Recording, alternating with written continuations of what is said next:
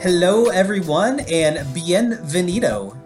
Lessons from the office. This is Randy here with always Bruce. Bruce, how are you doing today?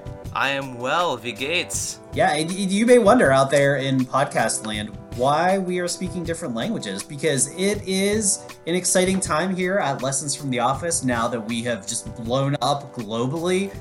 Bruce was telling me before we started recording today that we have listeners from really all around the world, which is super exciting. Bruce, who are people, where are people tuning in from? We have people obviously tuning in from the great United States of America. USA. However, looking beyond our borders, 5% of our listeners are coming to us from Mexico. Hola. And about 1% are coming from India. I don't know anything that I can say in their language.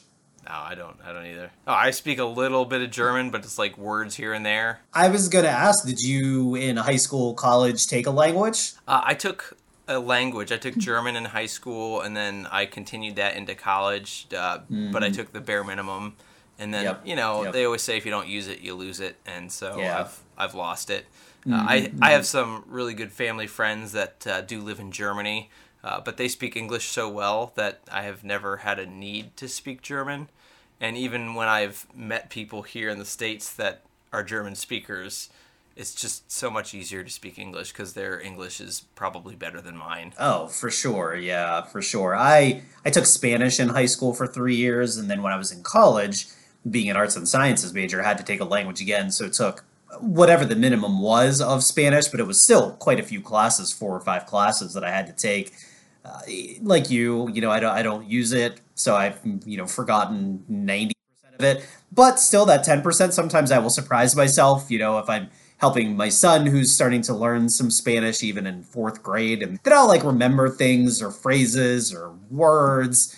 I certainly couldn't survive if I was just dumped in the middle of a Spanish-speaking nation. But I could probably find my way to the biblioteca or someplace like that. Right. But it's it's funny. Sometimes I'm just thinking of something, and I'll remember a phrase or a word, and I'm like, wow, I didn't think that I would remember that. A few years ago, I rented some learn Spanish CDs from the library and trying to listen to them to and from work, but nothing ever stuck. And so then, a couple years later, I tried using the Duolingo app. Sure. Speaking of Duolingo, if you're interested in being a sponsor for our podcast, That's right. we would happily sponsor you. It is a fantastic app. I felt like it was structured really well. The weakest link, though, was me because I wasn't consistent in using it. So I feel like if I had been consistent, I probably would have learned Spanish. But, just was not consistent with that. But you bring up a really good point, though, and you said this a minute or two ago, that even people that are from other countries where English isn't their first language, they probably speak English better than we do. I mean, we use crazy accents and words. I am from originally the Pittsburgh area. There is a whole Pittsburghese. Ewan's? Yeah, I mean, we use words that just aren't even words. So, I mean, I can't even imagine how difficult it is for someone to come from not an English-speaking country and learn our language, and they can learn everything, but then you can go to different parts of the country, the accents and the words and the phrases. I mean, that's got to be so hard for them. Yeah, it's got to be nuts. But there's so much media that has, movies and shows and stuff that have people with different accents that I think it's probably not easier, but it's probably not as, I don't know what I'm trying to go with this. Well, but you mentioned media. A lot of people that come to the country, to the United States or to an English-speaking country, they say that they pick up English from television shows. They learn to speak English from watching Friends on their TV for 25 years or whatever. And you kind of laugh, but I mean, what better way to learn that? I mean, I don't know if I would be willing or if I would even be able to listen to something in another language and just be able to pick up on it and learn the language from that. I had a friend that was teaching English in another country, and all of her students thought that all of the American instructors owned their own private jets and lived in New York City because of the media, and they're like, no, That's we're true. from Ohio. It's we're from this small town in Ohio. Right. It's interesting how much media not only can help people learn English, but also how it can drastically skew their perception of what the average American is like. Oh, and I think the reverse is true. I mean, I'm sure we perceptions and thoughts about different cultures just because of the way that we see it portrayed on TV or in movies. And that actually leads us really well into the cold open of this episode. It sure does. Where Michael had the wrong perception of someone. But before we jump into that, let's talk a little bit about some details of the episode. Yeah, so this is Season 2, Episode 9, and it is called Email Surveillance, and it is directed by Paul Feig. It was written by Greg Daniels and Jennifer Cleata. I apologize for any names that I am butchering. But the synopsis is, ever the busybody, Michael wants to know what his employees are writing, specifically about him, and has Dunder Mifflin IT set up an email surveillance program. And that is how he learns that Jim is having a barbecue that everyone in the office is invited to, except for him. So, again, there's a lot of fun subplots, but the main plot is Michael is not invited to the barbecue, and does not take that well. Yeah, but as we already alluded to, we're going to talk a little bit about the competency of bridging cultural differences, and the cold open of the episode is somewhat timely. So this aired in November of 2005, and so if you think back through your, I guess not so recent anymore, but your history of the United States, the United States was entrenched in a war on terrorism at the time, and so the portrayal of people from the Middle East or anyone with darker skin at the time was pretty one-sided, and really portrayed anybody that had things like a headscarf or a turban or wore non-American clothes. It really portrayed them as a terrorist, no questions asked. So Michael is sitting in his office getting ready to do his cold open when he glances out the window, sees somebody walking in with a bag and a head wrap, and immediately freaks out thinking that it is indeed a terrorist. He runs out into the main bullpen, shuts off the lights, locks the doors, tells everyone to sit down and be quiet, and he just assumes that it is a terrorist. But in fact, it is the IT guy that he has invited to come install this email surveillance program.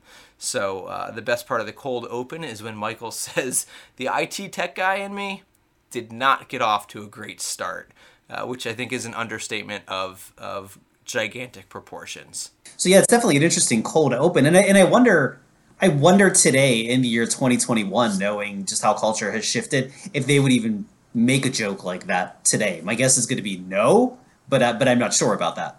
It's interesting because, as you know, we live in this cancel culture where anything that is not in line with the current cultural trends is considered canceled or getting canceled. So I find it really fascinating that the youth of today haven't canceled The Office, because there are so many wildly, even at the time, wildly inappropriate things and conversations and jokes. But I think one of the nice things about this show is that they were always intended to be wildly inappropriate, and it was always understood that they were they were a characterization of a response to a situation. And I really do feel like this show, one of the main benefits of it is it created space for discussion. And so I think that's, at least at the time of recording, the show hasn't been, quote, canceled. And I think it will continue to kind of stand the test of time for many years, just because it was intended to start conversations and get you thinking about how you feel about things based on your response to whatever the scene is or the situation is.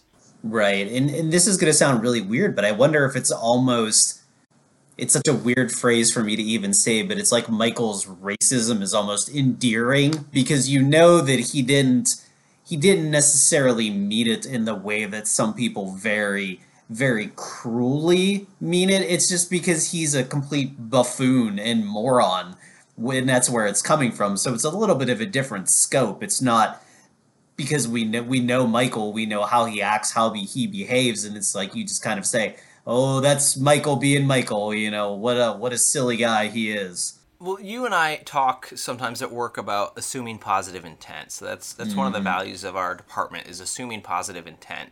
And if you do that with Michael and assume that he is, to your point, just a buffoon that doesn't understand. Like, his intention, if you take that emotion out of it, you can look at it and see that his intent is positive. Like, he is trying to get people to be together. He is trying to, like, make people feel welcome. He is trying to make people laugh.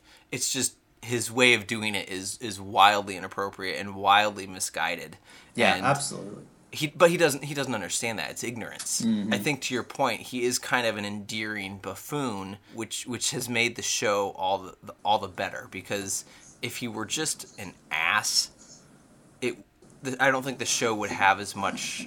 The show wouldn't have withstood the test of time the way it has. Oh, yeah, no, I agree completely. And you think about this competency that we're discussing right now, bridging cultural differences. You would hope that maybe Michael learned something from that interaction in the early part of the episode, because we see then towards the end of the episode when they're at Jim's party, this IT guy is there again, and as Michael barges into the party, really uninvited, he looks around the room and he sees the IT guy and he goes, oh, come on, like, that guy? You invited that guy? So he had a chance right there. Like, you kind of were like, what's he going to say? What's he going to say? And he blew it again. Right. But to the point that we were just talking about with Michael being kind of an endearing buffoon, Jim's party kind of sucked until Michael showed up. Yeah. It was kind of boring. Great. It wasn't great. Even Kelly, when she was sitting there talking with, was it Oscar, and who was he talking to? Oh, Stanley. Yeah, they were talking about the price of paper or something, and Kelly's like, come on, guys, can't we talk about something besides paper? Like, anything else. And they didn't have it. They didn't have anything to talk about. They were just like, I don't know. And they didn't. But then Michael showed up, and he started doing karaoke, and, he's kind of... He doesn't care. Like, he cares so much about his appearance that he doesn't care what reality is. And so he's just, like, going for it with the karaoke. And at that point, Jim is like, all right, you know what? I'm gonna get on board with this. And the party livens up. Islands in the stream. Well, and it's funny, too. I thought about specifically the scene that you mentioned with Kelly and Oscar and Stanley, where they didn't really have anything to talk about. And I thought about office situations where I've been in, where maybe it is more of a social situation, where you realize you spend 40 hours a week with these people in the office, and you know so very little about them. You can't even open up a conversation that isn't related to, something that's going on within the office. And I've thought about that even with coworkers that, Bruce and I work together with other coworkers that we have. If I was, I don't want to say stuck, but if I was in a social situation with them, I'm not 100% sure I would know exactly what to talk about other than some very surface level things. I'm a big sports fan, so my go-to was always sports. And, I joke all the time if I try to have like a conversation with a guy and I bring up sports and the person's like, I don't really like sports. I don't watch sports. I freeze up. I got nothing. I don't know. You have The Office. You could always talk about The Office. Yeah, The Office. Right. Yeah. That's your second. The sports or, sports or the weather or something like that. I mean, what else are you going to talk about? I mean, we could talk about Cobra Kai. That's right. We could. Yeah. Our sub podcast. That's right. It is interesting. You're right, though. That party was kind of lame. And you even see at one point, and I don't remember exactly where it is. I think it's maybe when Michael first gets there or when he's doing karaoke. People are literally just sitting there silently, and Toby appears to be sitting on the floor just playing Mario Kart by himself. I didn't even notice that. On a TV. Yeah, I caught it this last time. That usually I'll watch the episode a couple of times. Right. Sometimes just kind of scan the scene. He just appears to be sitting by himself, not even interacting with anyone, just playing Mario Kart on Jim's TV, which again is a sign of the times, playing some Mario Kart, which is still a great game today. Oh, it's awesome, yeah. But what kind of party would you be at where it was so like boring or not fun or lame that you are just going to sit by yourself on the floor interacting with nobody playing Mario Kart? I mean, maybe that's just an indication of Toby and who Toby is, the Strangler. That's true. Surrounded by people, but still seeking out independence. Yeah, that's a good point. We'll talk about Toby probably later on in many episodes, but we haven't gotten a lot of Toby scenes or information on Toby quite yet. Right. Speaking of getting information, we should probably talk a little bit about office romances and the. That's right. We've touched on them a little bit before, but this is the first proof that we have that there is an office relationship going on, and it is only shown by their feet. in what appears to be a child's playhouse right there at the end. Well, and we get some, I guess I will say, detective work from Pam throughout the episode to try to figure something out, because I think she picks up on something even earlier on when Michael first talks about, excuse me, when the office first learns about their emails being surveilled. Is that the correct verb there? Works for me. Whatever. When they first talk about that, you can see Dwight and Angela interact, and Dwight mentions something about making sure that any sketchy emails or whatever are sensitive.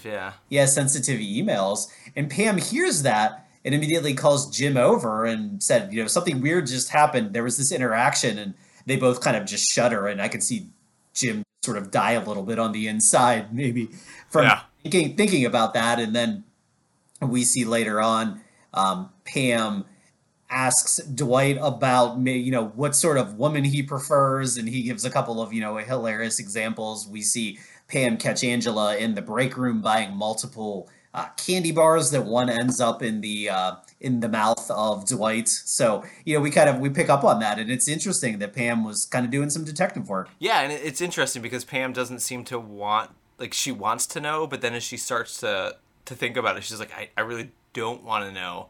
And I liked her analogy there, where she said it's like squishing a spider under a book.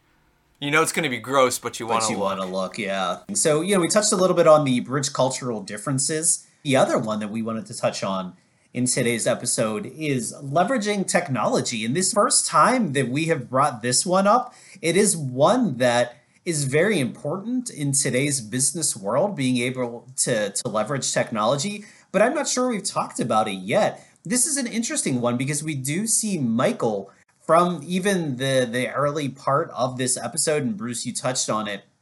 He has a program installed on his computer that lets him search keyword searches, I guess, what he's doing. The people within the office, the emails that they're sending, they're receiving, things like that, which is really interesting. And if you think about the different types of technologies that exist, again, what did you say? This was 2005 that this episode existed? Yeah. To have some sort of, I would imagine, very sort of rudimentary search function, to be able to do this. But it's an interesting tool that he gets access to. It is, and the thing that I want to point out is, if you think about it, he's kind of trying to use technology to improve himself in a way, because he is looking through his employees' email for what they're saying about him. Yeah. And so his perspective is probably along the lines of what a data analyst would say, where they're looking to see what's being said so they can make changes and improve their process, improve their delivery, improve their management style. Michael, however, is unethically looking through their email for affirmation of how great he is. And so a good way to do this would be to, if the employees know that it's being done, use the examples so that you can improve, or to look for specific interactions with specific clients so you could see how that client was managed. Yeah. So from that standpoint, he is leveraging technology for, a potentially good benefit. He's using that technological resource. He's using his IT department. However, as is always the case with Michael, he's in that ethical, questionable area. He's not using it for the way that it should be used.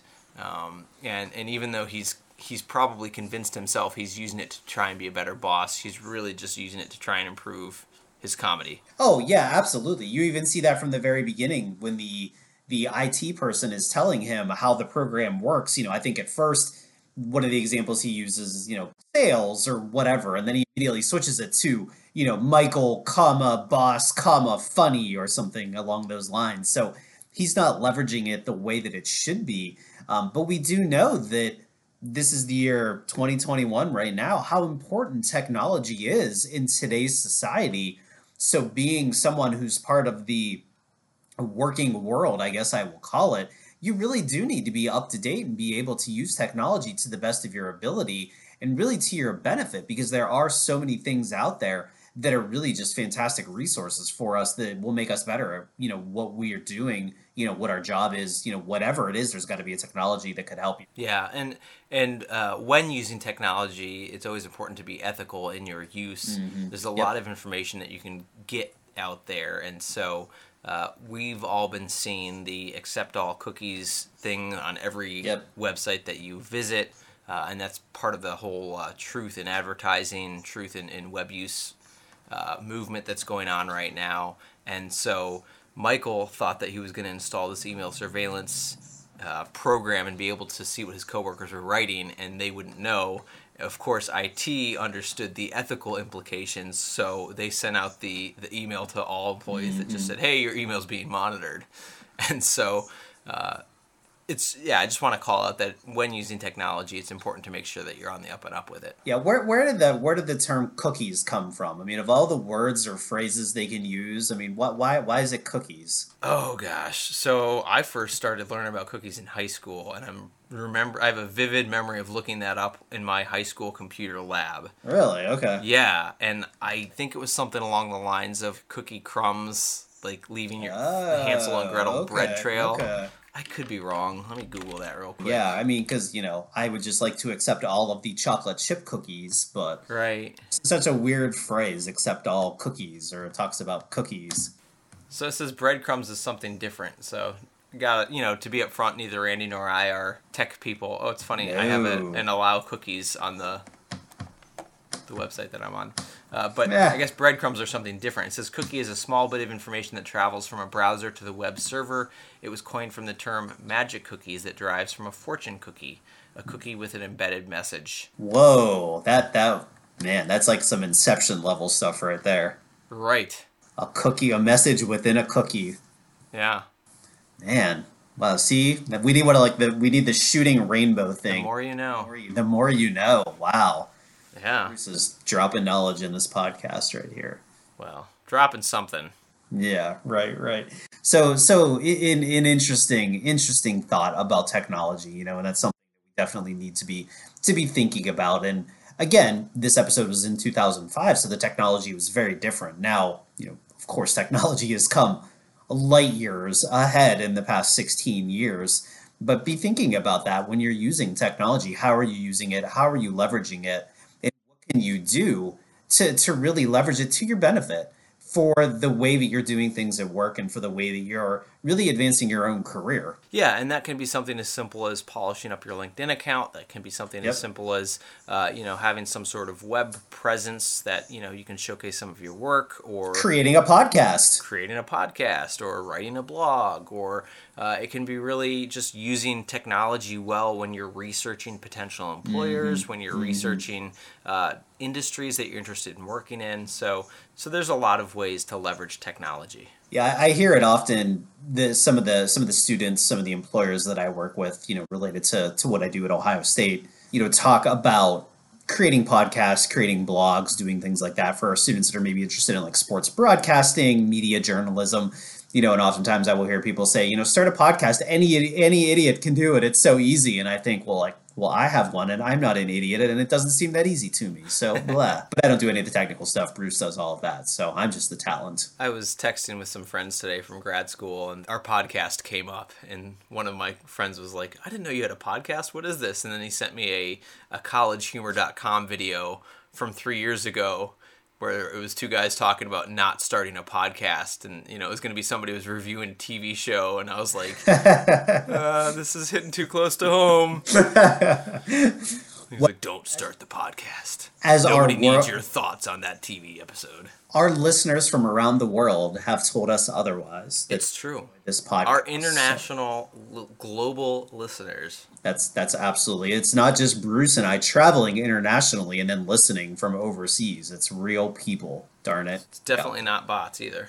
That's right. So speaking of entertainment and things, one other area that we wanted to touch on in this episode was the sort of first introduction to Michael and his stylings at improv. This is something that you kind of get bits and pieces of so far in the series. We know that Michael wants to be a comedian, wants to be the center of attention.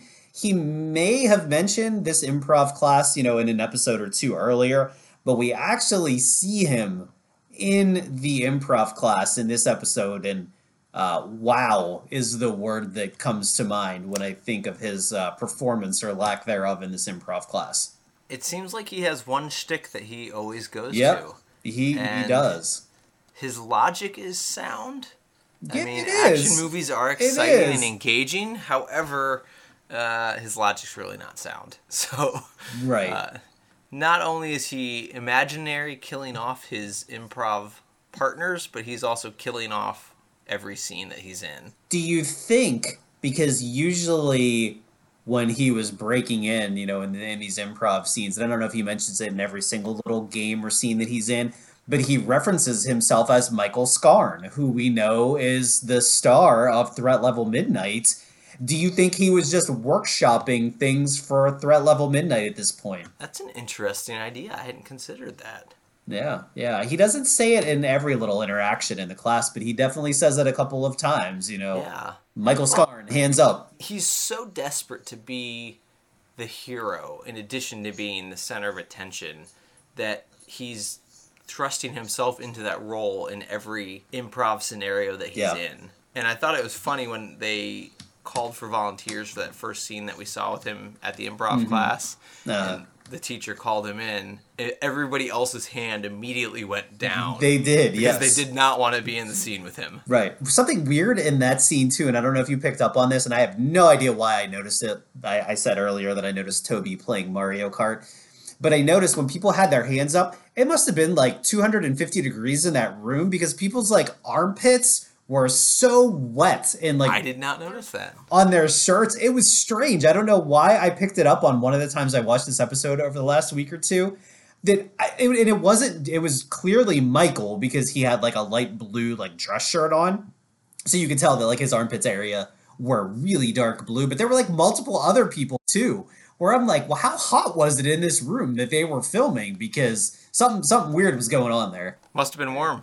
Yeah, very, very, very strange. Very strange. So Michael, and I think at the root of all of it, and you mentioned this, he just wants to be so liked that he's trying anything that he possibly can. And you even see it. I think a scene to me that was, I guess, sad is the word I will use at the end of this improv class. When they're leaving, you can see that everyone in the improv class was clearly talking about going out together after the improv class. And one of the classmates was like, oh, no, we're not going out as an improv group. We're going out because this one person somehow knows every single person in the class, but from different things. So it's not really an improv class get together. It's just a get together. And it's all coincidental that like the 12 other people all know this guy from different areas. Right. And that guy that you're referencing was Ken Jeong, who later was known for what was his name in the Hangover movies, Mr. Chow. Chow, yeah, right. Mr. Chow. What an amazing performance in the first Hangover, at least. Yeah, and he was in Community, which is where I really liked him from. So, but this is before he was a star. Maybe that's another podcast we could start, watching The Hangover, because that movie is love it. Maybe not so much the sequels, but that first pretty funny. One, oh my goodness, it is so funny. Zach Galifianakis in that one. I mean, he's got some just amazing lines. I was thinking we should do as we talk about all of Michael's needs and inadequacies, we should get a psychiatrist to come talk about Michael's problems. We do. We have probably some colleagues that can do that we know that That's true. Counselors, so we can bring them on. So yeah. Interesting. So let's kind of wrap this up. Towards the end of the episode, we see again this party. Bruce mentioned it's kind of a lame party until Michael gets there, but one of the competencies that we talked about, even with this improv class, is taking the lead and maybe trying to be more of a leader. We see Michael taking the lead a little bit at this party and kind of kicking it up a little bit. He brings a bottle of wine. He's, doing karaoke. He's trying anything that he can possibly do just to get the party started a little bit. Well, and everybody else that was doing karaoke was kind of just up there by themselves. And he immediately got up there, get up here. We need somebody. Right. I need somebody to sing this other part. And right. He was singing the other part until Jim joined him. Yeah, he was taking the lead. He was leading by example. He was, trying to get people hyped up. He wasn't getting dejected because people weren't jumping into it right away. So he was persistent and, kept trying to to work on getting people excited about the party until they actually did. Right, and then we get a great duet of Islands in the Stream. So I have a question for you. Yes, sir. What do you think the candy bar that Dwight was eating from Angela says about his personality? It was a Baby Ruth? It was a Baby Ruth. What does that say about his personality? I don't know. We were just talking about psychiatrists and psychology. What? So I'm going to admit, I'm going to be open in this podcast. It's a safe space. It is a safe space. I am not much of a candy eater, so I don't even know what a Baby Ruth, like what is it? What does it consist of? Well, Randy, I'm glad you asked. A Baby Ruth is an American candy bar made of peanuts, caramel, and milk chocolate flavored nougat. Nougat? Nougat? Nougat? Nougat? Whatever that word is. Nougat? And it's covered in compound chocolate, which What does that not mean? sound That super sounds appetizing. gross. Yeah. It sounds like it's like not real chocolate. Yeah, I dated a chef once, and I used to really like the Hershey's Special Dark. Oh. She was like, it's chemically almost identical to wax that you're eating. Oh, gross. So I'm guessing that's what compound chocolate is. Yeah, I don't think I would like that because that would be far too chewy. I don't think I would like that. I have no idea what that says about him as a person. I do know the way, though, that in that scene he was eating it was a little creepy. Yeah. Just the way he was eating it, very slowly and deliberately, was kind of creeped me out a little bit. Yeah, and he like let the wrapper like go across his face instead of holding it back like a sane person. Yeah, when you're going to sleep tonight, listeners, just picture that in your mind, Dwight eating that candy bar slowly. Cool. So, Bruce, anything else from this episode? I feel like we touched on a lot. Did we miss anything? Or we touched on three readiness competencies today. That might be a record. So it's like a third. That's like a third of them right there. So for our listeners, this is like a bonus episode. I do want to say that Jim's 3 key ingredients for a great party made me laugh a little bit. He said, I've got 3 cases of imported beer, a karaoke machine, and I didn't invite Michael. So 3 ingredients for a great party. But ironically, Michael is what made it a great party. Right. He also didn't have food for all of his guests. I think that's a party foul there. Right. Angela was looking for something to eat, and he was like, there's soda over there. So I don't know. I mean, I'm not a vegetarian, but if I knew someone was a vegetarian, I might try to have like an option for them. I don't know. So I hope that you learned something from today's episode. We talked about numerous career readiness competencies, but very specifically leveraging technology and embracing cultural differences. I think just in the year 2021, those are so important, and they're being talked about, not only on this podcast, but lots of other places too, how we can use technology. We've all been working from home, or most of us have, through a pandemic. So technology has been so key.